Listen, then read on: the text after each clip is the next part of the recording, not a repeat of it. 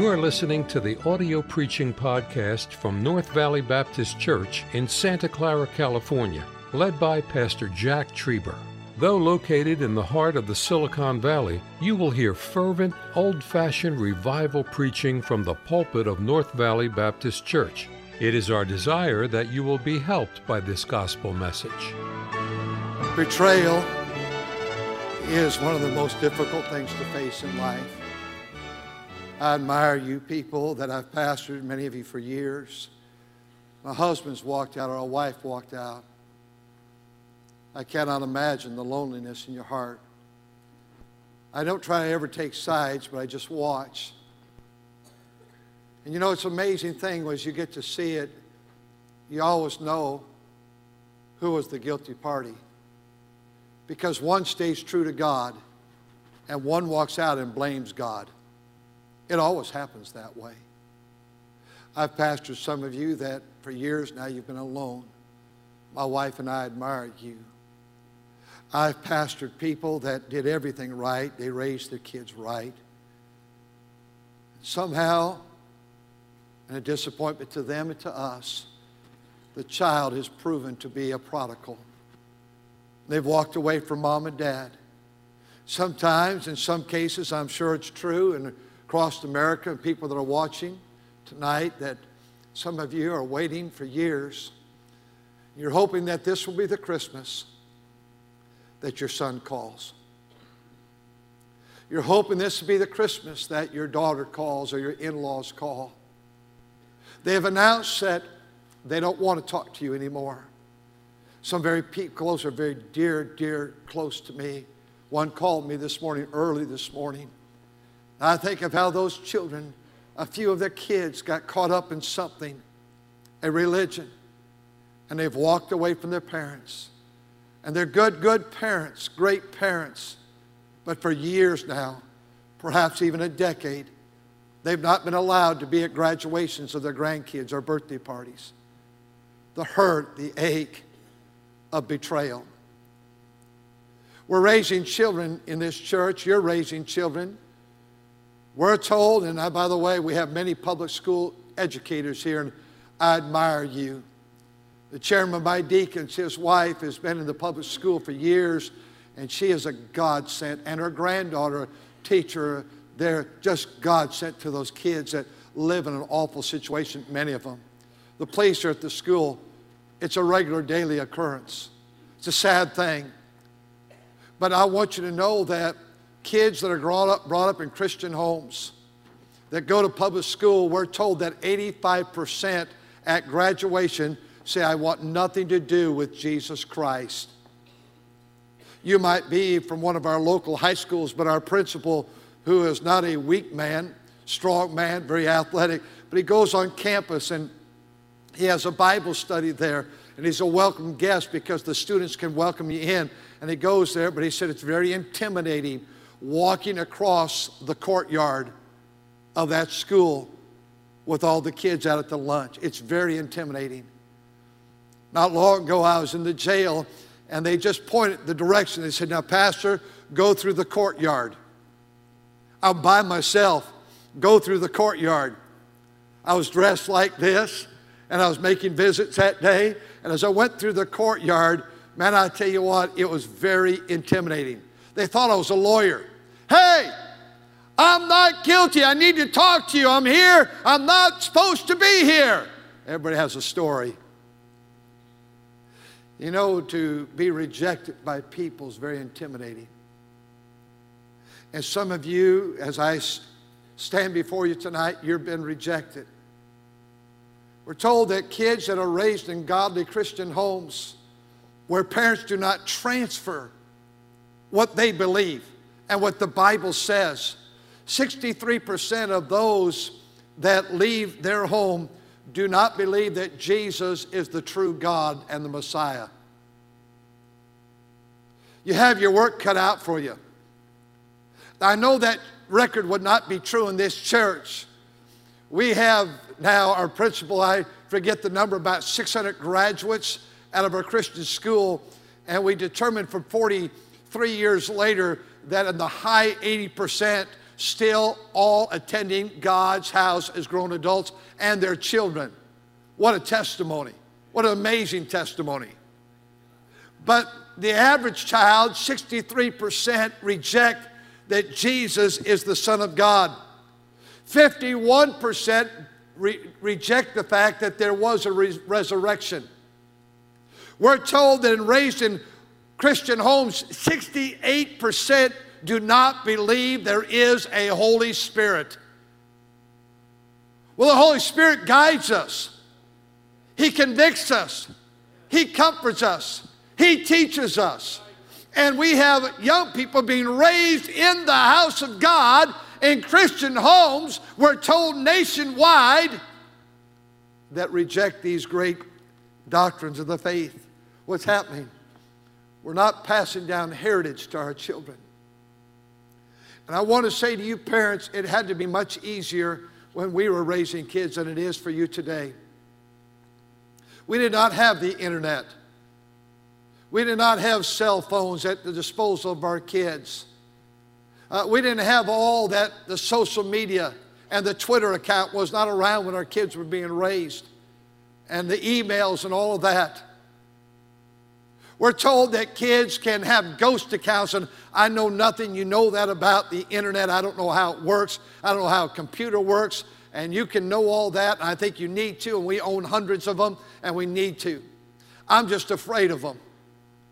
I'm afraid that if I got somewhere on a computer where something came up, I don't know if I'm a good enough Christian to say no.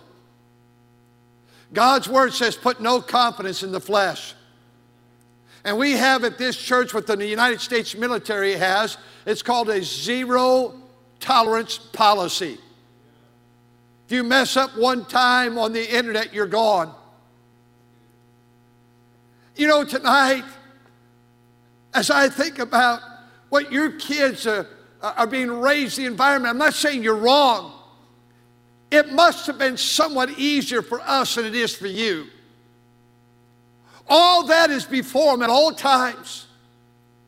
And they can have ghost accounts, and we have witnessed people that had no idea their children were the entire another lifestyle. And they've seen pictures of their kids. That's a totally different lifestyle. And I've preached all this country, and parents have said, I've got my kids, pray for my son, my daughter. They have gone to an account. We knew nothing about it. We thought we had their heart. Parents, you must be transferring truth in the home. And this is the truth, the Word of God. Tonight I would suggest to you as we transfer truth, we have to have a family Bible time. And I'm coming to you on the eve of a new year, a new what I call decade, this decade of the 20s. And I'm asking you to gather your family together. Perhaps we were wrong. We did not have family Bible time on Sunday night with our family. We did not have it on Wednesday night. We've been in church. But every night, we always had prayer. And those other nights, I would prepare in the morning in my Bible time and knew where I was going. We were studying Psalms together. We'd study Proverbs together. I would tell Bible stories. I read from the Daily Bread or various other things of that nature. And I always felt, my kids, when they'd hear me say this through the years, said, Dad, don't say that. But I always felt like it was boring. I never felt like I was good at it. I do know this, that my mother and dad had family Bible time, and I never enjoyed it. I never liked it. But it's an amazing thing when you leave father and mother. That's one of the greatest memories I have, is playing my trumpet and my sister playing the organ and my other sister playing the piano and my mother and dad singing, and we'd sing hymns together, play hymns together. And I could hear my mother pray as she'd pray. I would hear my dad pray. Precious memories, how they linger, how they ever flood my soul. Every child deserves a dad that would open up the Word of God, go to the book of John and just read the stories of the Gospel of John and take some prayer requests with your kids. You might ask your kids a question like this, not, are you reading your Bible? What is God doing in your heart? Tonight, David, you talk to us. Son, what is God doing these days in your heart? Elizabeth, honey, what is God doing in your heart? Could you tell us something about it? Sarah, what is God doing, honey, in your heart? What prayer request do we have tonight? We have to nurture the heart because the heart is deceitful above all things, Jeremiah 17:6, and desperately wicked. It's cold. It's me-centered. It's self-centered.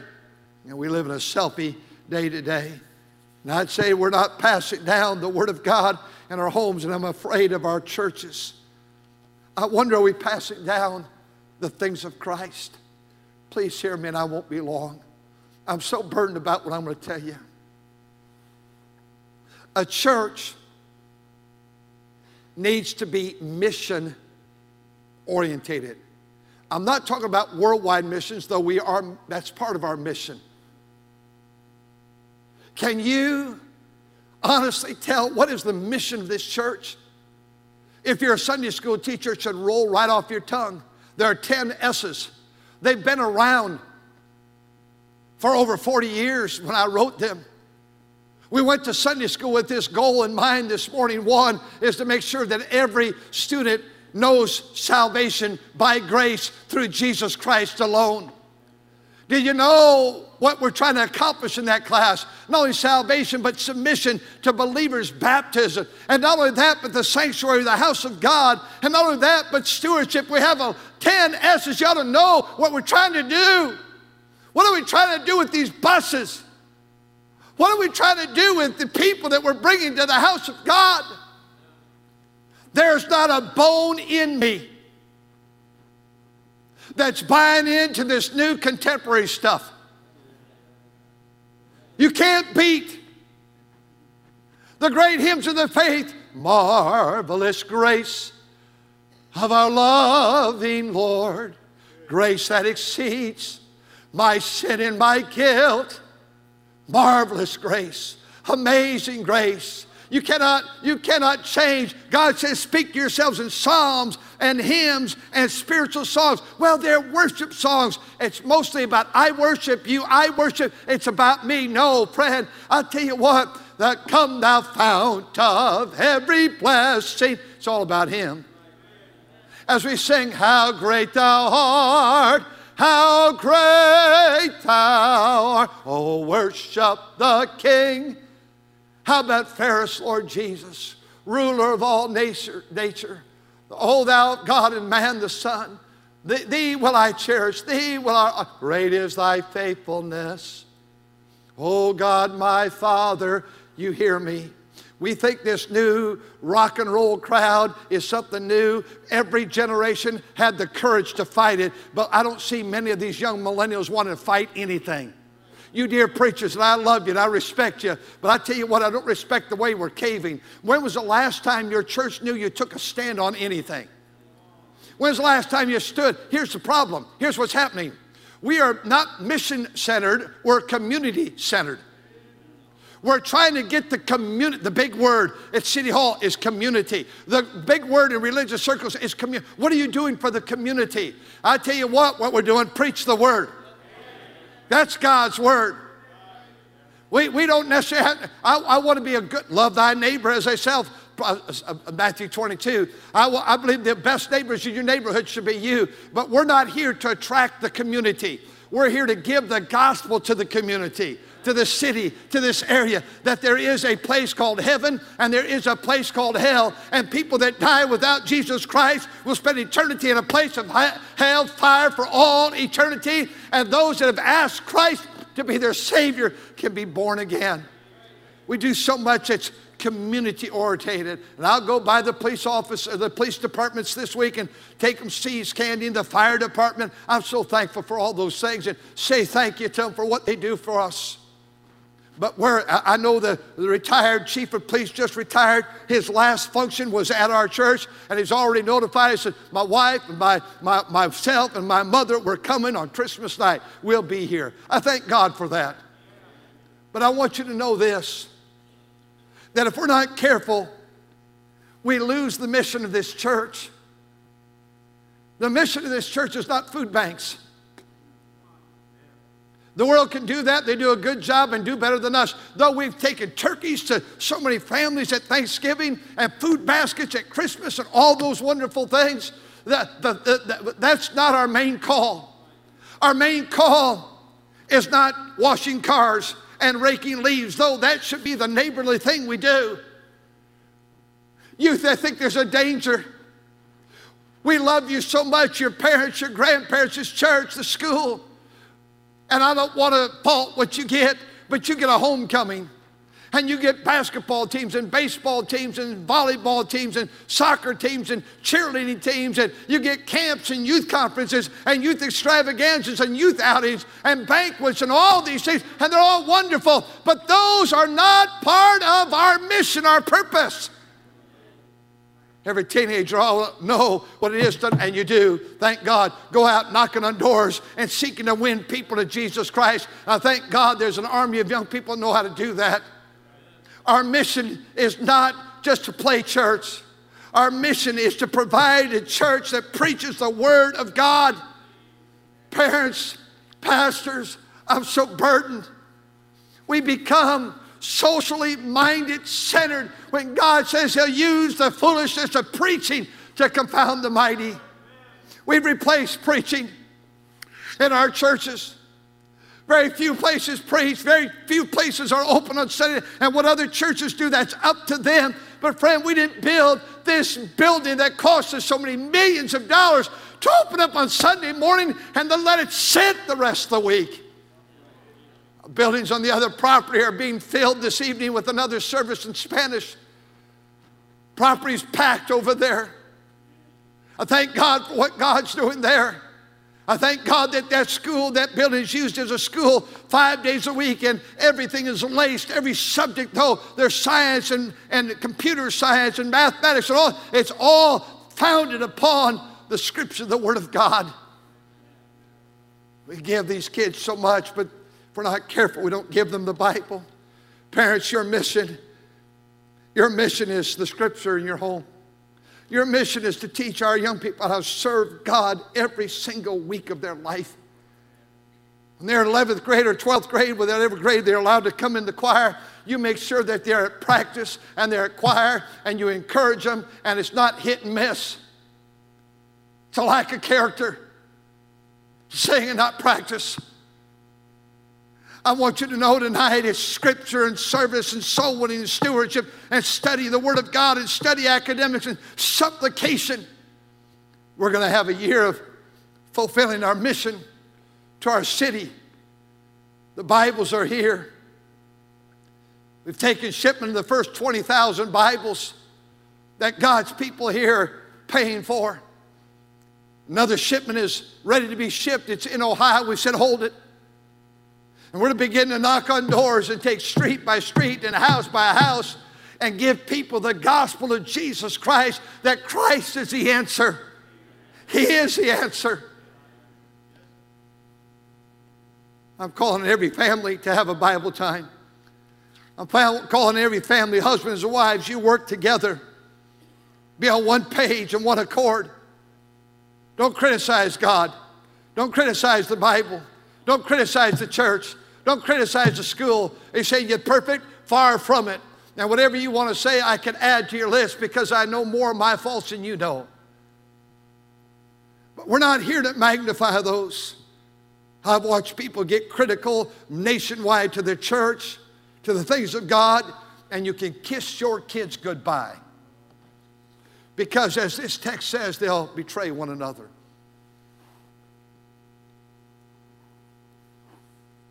I see a danger. The danger I see is we're not transferring to the next generation.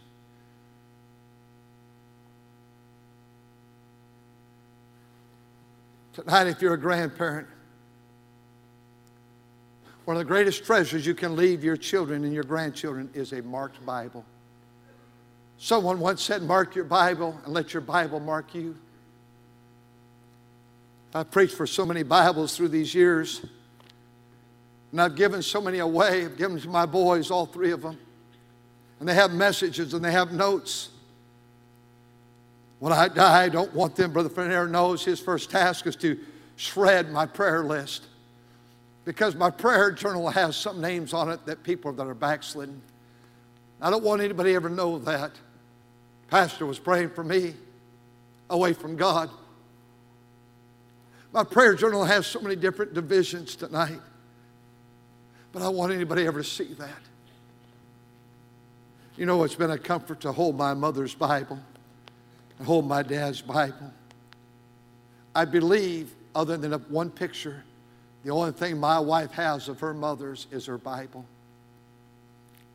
Holy Bible, book divine, precious treasure thou art mine. Mine to guide me when I rove, and mine to teach me what I am. As we close out this year, 2019, and prepare for 2020, I'm begging for you. Figure out what your mission is, and then fulfill your mission. In my prayer journal, I wish you'd have one. Mine's not like my wife's. I've not looked at hers, but we've talked enough. I know it's different than mine. And I think you write prayers out every day as well, things, if I'm not mistaken. I do know that one day I saw page after page, and I saw it. She had it, and I said, honey, what are all those yellow marks I see from over here? She goes, those are answered prayers. I don't do that, but that's a good thing. But I know why I'm here. On page 1, I look at my mission. You've heard it till you're blue in the face. But in this order, my mission is Christ, for to me to live is Christ. My mission is my companion. Her name happens to be Cindy. Letter C, like Christ and Cindy. And then our children. Thirdly, and our grandchildren. And then this church. This church means the world to me. You've helped me so much in my Christian life. And this church has a school, and she's on that in that area of that church and its related ministries. And then we have a college trying to train the next generation to go preach the gospel. And then we have a city. And I'm burdened for Santa Clara. I'm burdened the fact that there's not another church open on Sunday night.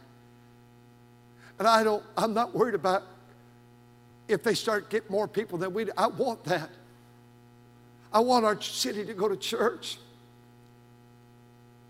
And then I'm burdened for our California. And I'm burdened for our country. And I'm burdened for my co-laborers. And as I pray in my life, everything in that day needs to touch one or more of those areas. My life needs to touch this area and this area, all those 10 letter C's. And I want to make sure that my life has an impact. That's my mission. That's my purpose. I'm asking you tonight to find a purpose. Grandma and Grandpa, I cannot plead with you enough. They'll wear you out. They'll wear you out. But pick them up. Take them. Go to the park for an hour. Give Mama a rest and wear yourself out and go home and take a nap. Those kids need you so desperately. They need your influence. They need Papa to swing them on the swing. And they need Nana, Papa, Grandma, Grandpa, whatever your cars have to say. You say what? But our kids aren't here. We're going to have to move away. Neither are ours. Would you get over that? The Word of God says you leave father and mother, but you can send a text. Our sweet little granddaughter, Ashlyn, and I'm not, they do the thread, the family. I don't get in the thread. No, I'm not on the thread. Don't count me out. That stuff drives me crazy. I was texting Ashlyn. She texted me, and I texted her back. She's a high school senior. I love that little girl. She's getting ready to leave her mom and dad to go to college. She's getting ready, though she doesn't even know it, that she is going to fall in love with some Ralph who's not worthy of her. And she's going to not only fall in love, but want to marry this fella. And they're going to start a home. She's been raised by good parents. She's been raised by good grandparents and aunts and uncles and relatives and a good church family. I'm asking you, let's get serious about transferring in our homes, in our church, what we are. Thank you for listening to the audio preaching podcast from North Valley Baptist Church in Santa Clara, California, led by Pastor Jack Trieber. For more information about our ministry or to find out how to get in contact with us, visit our website at nvbc.org. May God bless you as you serve Him this week.